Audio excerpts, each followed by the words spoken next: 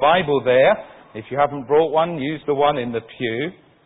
And we turn to Ephesians 2 this evening because what I'm asking you to do for the next few moments is not actually to listen to me, but rather I'm asking you to listen to what God has to say to us from this part of His Word, which He has written down for us and for our good. So let's bow our heads, shall we, and let's pray and ask for help to genuinely listen. God, our gracious Father in heaven, thank you that every part of your word is a gift from you, written down for our goods as we listen to it. God our Father, whatever our state before you this evening, please grant us ears to hear all that you would have us hear.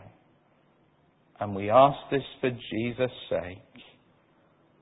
Amen.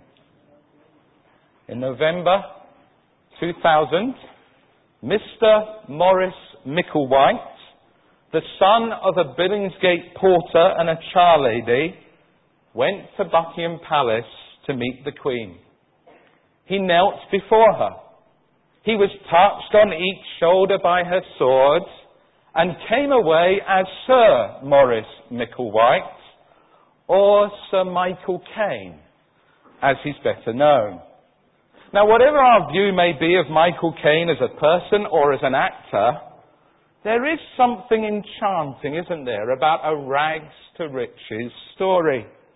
Our hearts warm when we hear about someone who starts out with nothing, but through hard work, through determination, they beat the odds, they grab an opportunity, they make a success of things. So we think of the person who builds up a business from scratch. The person who starts as a humble waiter and ends up owning a whole chain of restaurants. The boy from Dunblane Primary School who becomes the talk of the nation at Wimbledon. We love those sorts of stories, don't we? They capture our imagination. Now, what I want to tell you tonight is that this part of the Bible describes the greatest ever rags to riches story.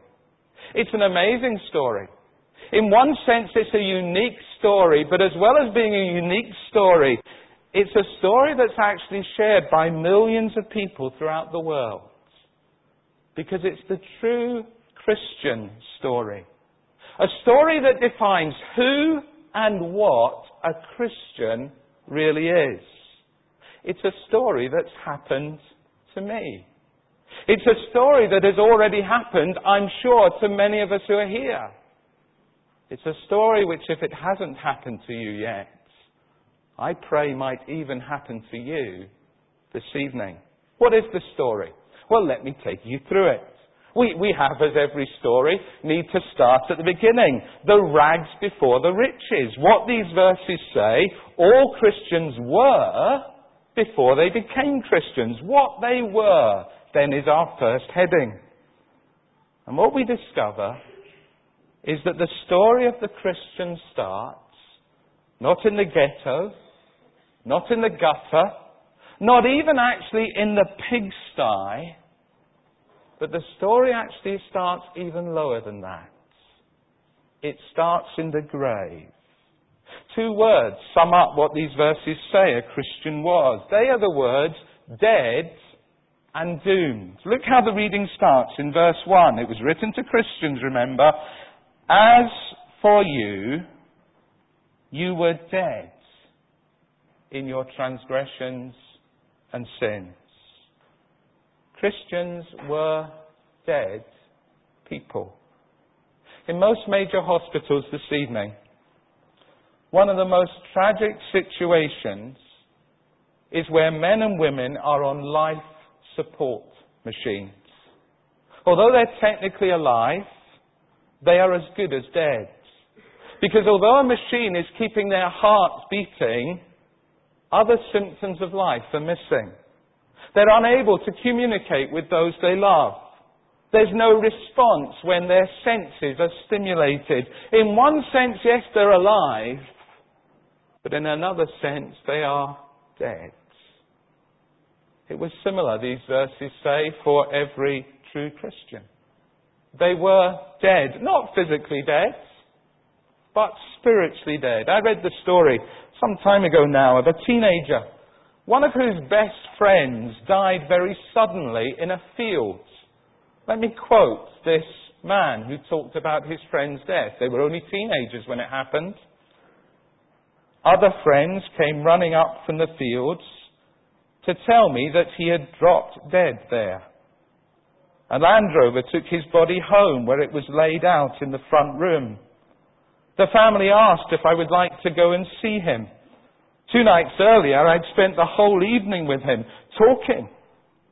Now I was alone with him again.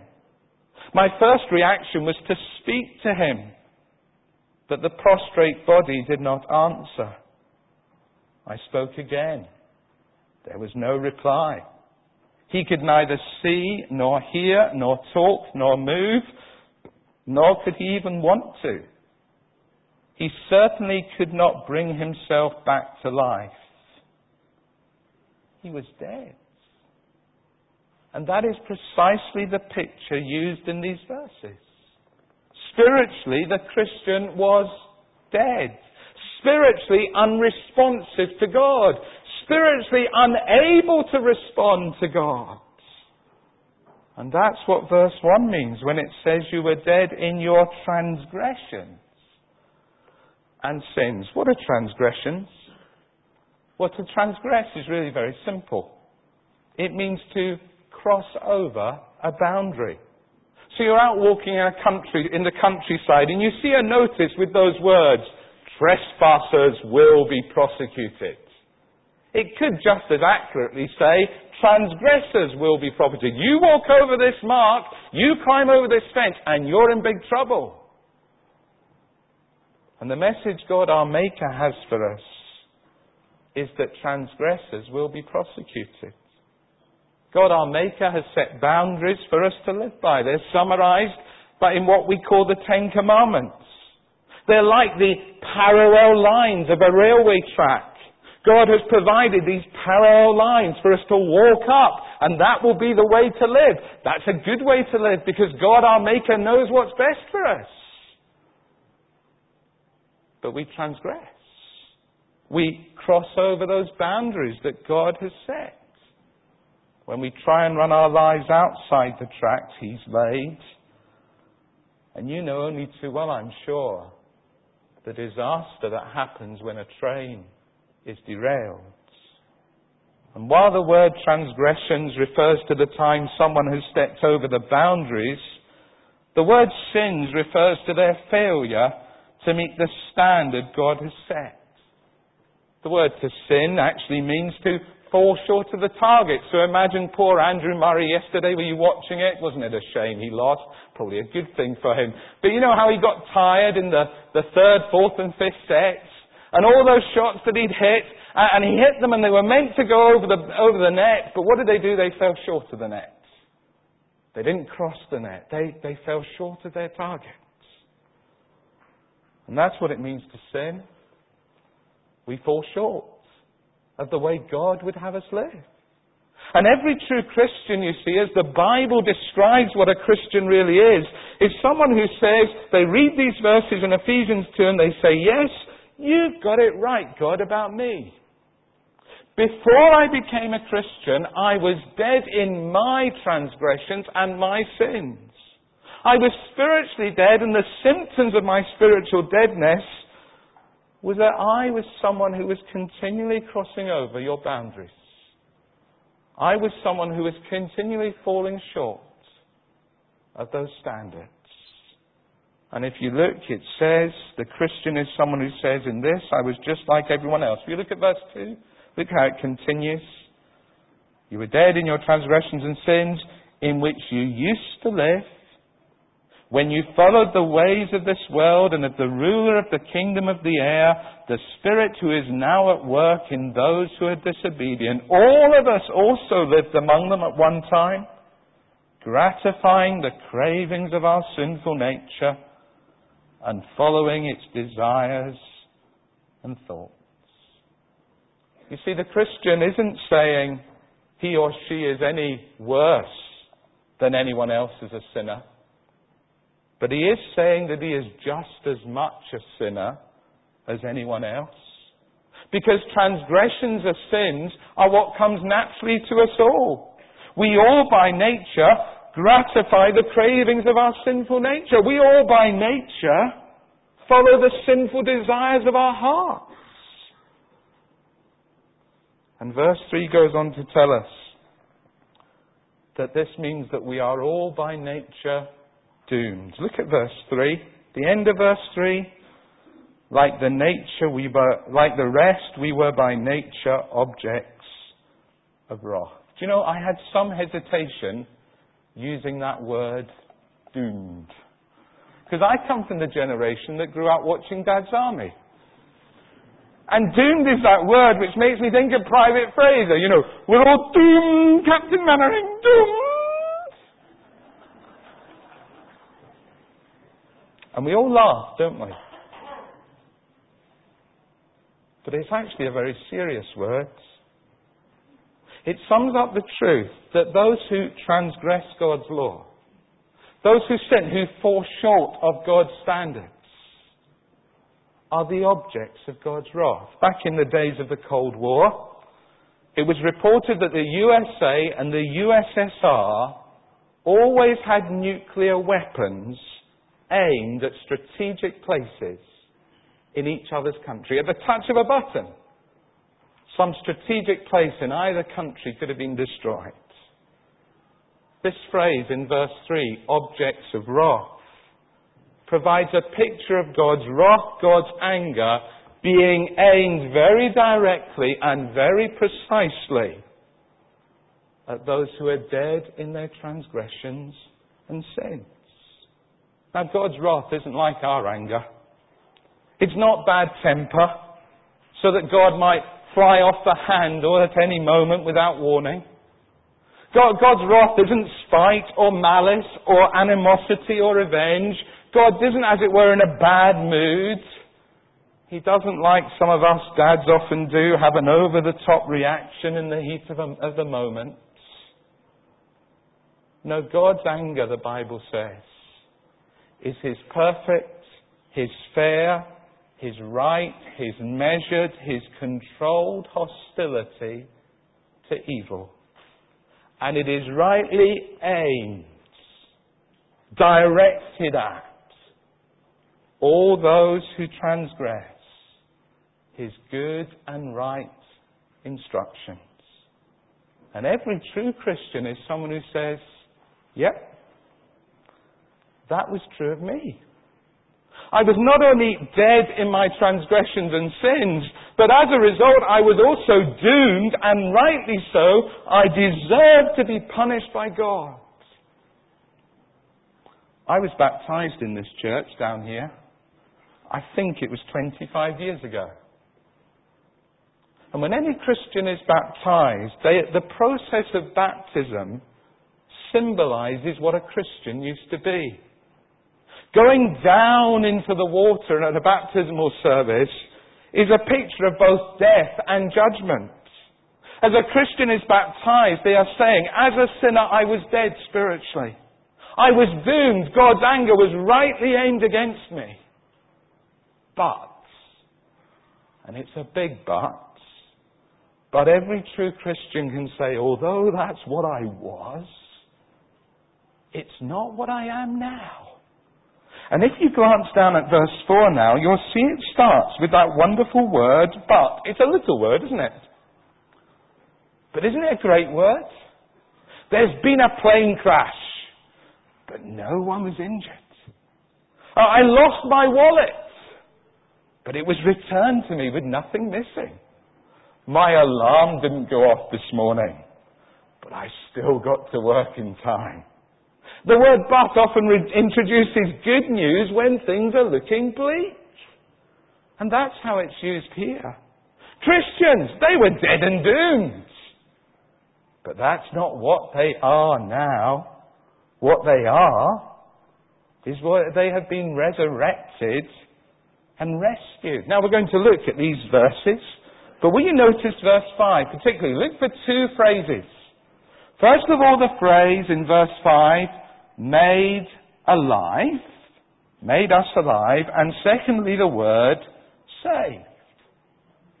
Aren't those words the opposite of dead and doomed?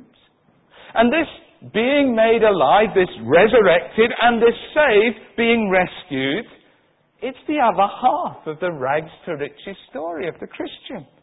And again, that's what's symbolized in Christian baptism. As a Christian is baptized and goes down into the water, it depicts death and judgment.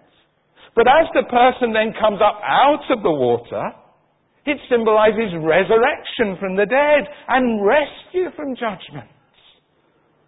And what these verses describe is the miracle that has happened to every Christian. Do you know, I sometimes worry that we don't realize that whenever anyone becomes a Christian, it is a miracle.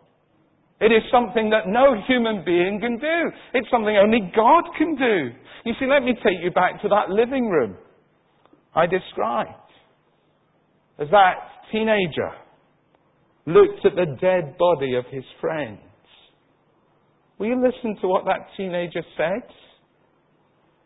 He said, I would have given all I possessed to be able to speak a word which would have raised my friend to life. I spoke to him, but my words had no power. And God deliberately, I believe, describes the Christian's position before they became a Christian as dead, to stress the utter hopelessness of that situation and the impossibility of someone who is dead being able to resurrect and rescue themselves. And it therefore surely raises the question, well, how did it happen that the Christian is no longer dead and doomed? And the answer these verses give is a very simple one. Do you know what it is? God did it. Look down to the last verse we read. Will you? Verse 10. The man Paul, whom God used to write these words, says, writing to Christians, for we are God's workmanship. One of the television programs we sometimes video and watch on my day off is University Challenge. Now, when we watch that, we keep a score to see who can answer the most questions. And normally I maybe get 1 and Sandra gets 2. In other words, we don't do very well. But usually in University Challenge, there's what's called the picture round. Okay? And they'll put a picture of a work of art on the screen. And then the teams have to say whose workmanship, which artist was the source of that picture. And I never do very well at that round from my armchair. I can spot maybe a Monet or a Picasso, because they're odd, or a Turner or a Lowry. But that's about it. So the point is that workmanship of some people is very distinctive. I'm going to embarrass my mother. Every week for 12 years since we've been in London, she has written to me, and Sandra, every Sunday afternoon. And when the letter comes through, it's always on a Tuesday morning, it comes through the letterbox. I know it's from Mum. Why? Because her writing's so distinctive. Sorry for embarrassing you, Mum. Her writing's so distinctive. We recognise someone's workmanship, don't we? And these verses are telling us that the resurrecting and rescuing of dead and doomed sinners is a distinctive work of God. It's something only God can do. You see, the rags to riches stories of the Bible is like no other story you will hear. Most rags to riches story are about someone succeeding because of their own hard graft or their determination. So Andrew Murray has hit thousands of millions of tennis balls. He's worked hard to get where he's got to. But that's not the case here. Every true Christian has no choice but to say, do you know, I'm not what I once was, and I am what I now am, not because of anything I've done, but only because of what God has done for me, by grace, through Jesus, by faith.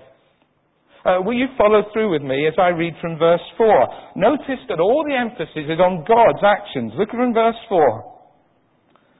But because of His great love for us, God, who is rich in mercy, made us alive with Christ even when we were dead in transgressions. It is by grace you have been saved, and God raised us up with Christ and seated us with Him in the heavenly realms in Christ Jesus, in order that in the coming ages He might show the incomparable riches of His grace, expressed in His kindness to us in Christ Jesus. For it is by grace you have been saved through faith, and this not from yourselves, it is the gift of God, not by works, so that no one can boast. Grace basically means doing something good and generous for those who don't deserve it. And the stress of these verses is on the lavish way God has acted to resurrect and rescue dead and doomed sinners who deserve nothing good from Him. So just look at the phrases used. Verse 4, great love, rich mercy. Verse 7, the incomparable riches of His grace, His kindness to us. Verse 8, the gift of God. Let me tell you a story. It happened to a minister that I met at a conference for pastors. He lives in the Devon area. And he told of how he had an unexpected adventure one day. He was out for a walk along the coast on some rocks. And too late he discovered that he'd walked so far out to these isolated rocks that he was cut off by the tides. The tide rose and rose. And there was nothing he could do except climb up the biggest rock that was there and hope the tide didn't cover it and then wait for the tide to turn. So he sat on this rock. He thought he was okay. And as he sat there, he saw a speck in the sky. He wondered what the speck was. And as he watched, it came nearer and nearer. And he thought, oh, it's a helicopter. I wonder what that helicopter's doing. And then it dawned on him that it was coming for him. Obviously, someone on the shore had rung up, had seen his plight, rung for help, and then he described this guy. He described how the helicopter winchman, you can imagine the scene, the helicopter winchman was lowered down to rescue him and greeted him with those immortal words, "Who's been a silly boy then?" And then, listen carefully, and then the winchman lifted the stranded minister with him back to the safety of the helicopter. Now that is not unlike what is being described in these verses. The Christian knows that they haven't just been silly. They've been rebellious. They didn't deserve that God should resurrect them and rescue them, but the Christian has discovered that God has taken the initiative without them first calling for help. And how? Well, the Lord Jesus came into the world, the perfect Son of God. And He came on a resurrecting and rescuing mission. A mission that took Him to the cross, where He died, taking upon Himself the doom, the wrath of God that sinners deserve. It's as if the nuclear weapon of God's wrath that is rightly aimed at me was instead diverted and aimed straight at Jesus and fired. And if ever there was an act of grace, it was that. It was an act of immense grace, of great love, of rich mercy, almost unbelievable kindness. And the Christian has discovered that Jesus did that, so that God's fair anger against them and their sin might be exhausted, might be used up. And they've discovered that God then raised Jesus from the dead, proving that He'd accepted the death of Jesus on the cross as the satisfaction of His just anger. And what these verses then say is that just as that stranded minister was raised up with his rescuer to the safety of the helicopter, so the true Christian is raised from spiritual deadness with the risen Lord Jesus and given a guaranteed, secure place in his eternal home in heaven. And you see, again, think with me of what you've probably seen at baptismal services below this pulpit. As a person being baptized goes down into the water, it not only symbolizes their admission they were dead and doomed, it's also a picture of what happened on the cross 2,000 years ago, when the Son of God, the perfect Jesus Christ, went under the judgment he did not deserve and willingly suffered the punishment sinners deserve. And then as a Christian is lifted out of the water, it's a picture of the resurrection of the Lord Jesus from the dead and the fact that united to him, the Christian has been resurrected to a new life, an eternal life. Now, if that's not a good rags to riches story, I don't know what is, do you? But it's the rags to riches story of every true Christian. They've been resurrected to new life, rescued from the wrath of God, not because of anything they've done, but only through faith. And that leaves us asking the question, doesn't it? What is faith? Well, faith is trusting only in what God has done by grace through Jesus. No Christian was resurrected and rescued by anything they did. Look again at verse 8 and 9. It says it so clearly, "For it is by grace you have been saved through faith, and this not from yourselves, it's the gift of God, not by works, so that no one can boast." There's no Christian who says, "Aren't I good? I resurrected and raised myself and rescued myself." No Christian can say that. What they can say, though, is Jesus Christ has resurrected and rescued me. And I'll boast about him. And that happened when I put my faith, when I put my trust, my confidence solely in what God has done by grace through Jesus for me. And it's only when an individual personally trusts the Lord Jesus that the rags to riches story of this passage becomes their story too. And so the question I need to ask you this evening is the story of these verses your story this evening? Is this death to life story your story? All of us here this evening either were or still are dead and doomed.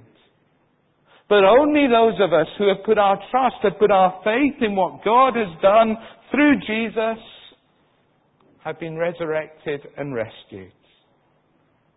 Have you been resurrected and rescued? I'm not asking you, see, if you come regularly to Charlotte Chapel on a Sunday. I'm not asking you, have your parents or your best friends been resurrected or rescued? I'm not asking you if you're a regular attender at some activity at Charlotte Chapel. I'm not even asking you if you've been baptized, because actually there are people who probably have been baptized who actually haven't been resurrected and rescued. I'm asking, have you personally put your trust in Jesus Christ? Because it's only then that you will be resurrected and rescued. And if you haven't, you are still dead and doomed. Or you may say, well, Johnny, can you just tell me what it means to put my faith in him? Well, I borrowed a stool from my brother. It's a 3-legged stool.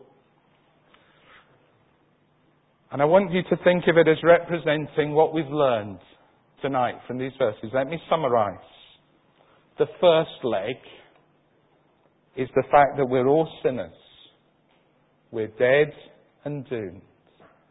The second leg is that God has acted by grace through Jesus to resurrect and rescue sinners through his death on the cross and his resurrection. The third leg is that God promises to resurrect and rescue all who will trust solely in what Jesus has done. Now let me put this stool down. At the moment, I am not trusting in that stool, am I? If I were to go over it and go like this, I'm not really trusting in the stool, am I? Because I'm not putting all my weight on it. But I'll do it anyway. If I do this, what am I doing now? I'm trusting in this stool. And if we are to put our trust in Jesus Christ, it has to be total trust. I can't say, well, there's something good about me and God will accept me in some way because there's something good about me. He'll save me because of something I've done. No. Trusting Jesus means I'm going to put my whole weight upon Him for now and for all eternity. And if you've done that, it is your greatest need. And you could do that now by praying to the Lord Jesus, by saying, Lord Jesus, I don't deserve to be resurrected or rescued by you. I'm guilty of rebelling against you and ignoring you. I need your resurrection and rescue. Lord Jesus, you died to resurrect and rescue sinners like me. Please rescue and resurrect me now. And you know, if you pray that prayer, do you know what you'll discover? If you look at verse 10, you'll see at the end, I love verse 10, you'll discover that the Lord Jesus has good works which God prepared for in advance for you to do. You see, what's the evidence that someone has been resurrected and rescued? It means that their life has been changed. Oh, it doesn't mean they're perfect. They still will sometimes follow the evil desires of their hearts.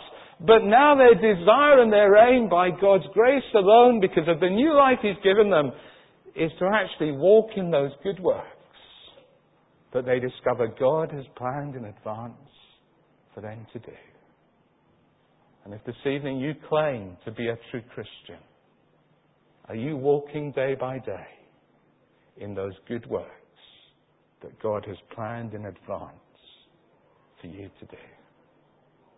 Let's bow our heads and let's pray together. I'm going to say a brief prayer. And if God has been speaking to you tonight about becoming a true Christian, a resurrected and rescued person, why not use this prayer as your own? As a way of putting your trust in Jesus Christ.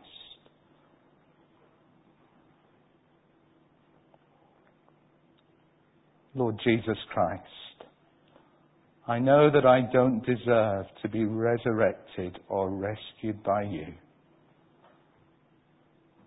I am guilty of rebelling against you and ignoring you. I need to be resurrected and rescued. Lord Jesus, thank you for coming to die for sinners like me. Thank you that you rose from the dead to give me new life. Lord Jesus, please rescue and resurrect me, that I might start to do those good works that you have planned in advance for me to do. Please hear my prayer, Lord Jesus.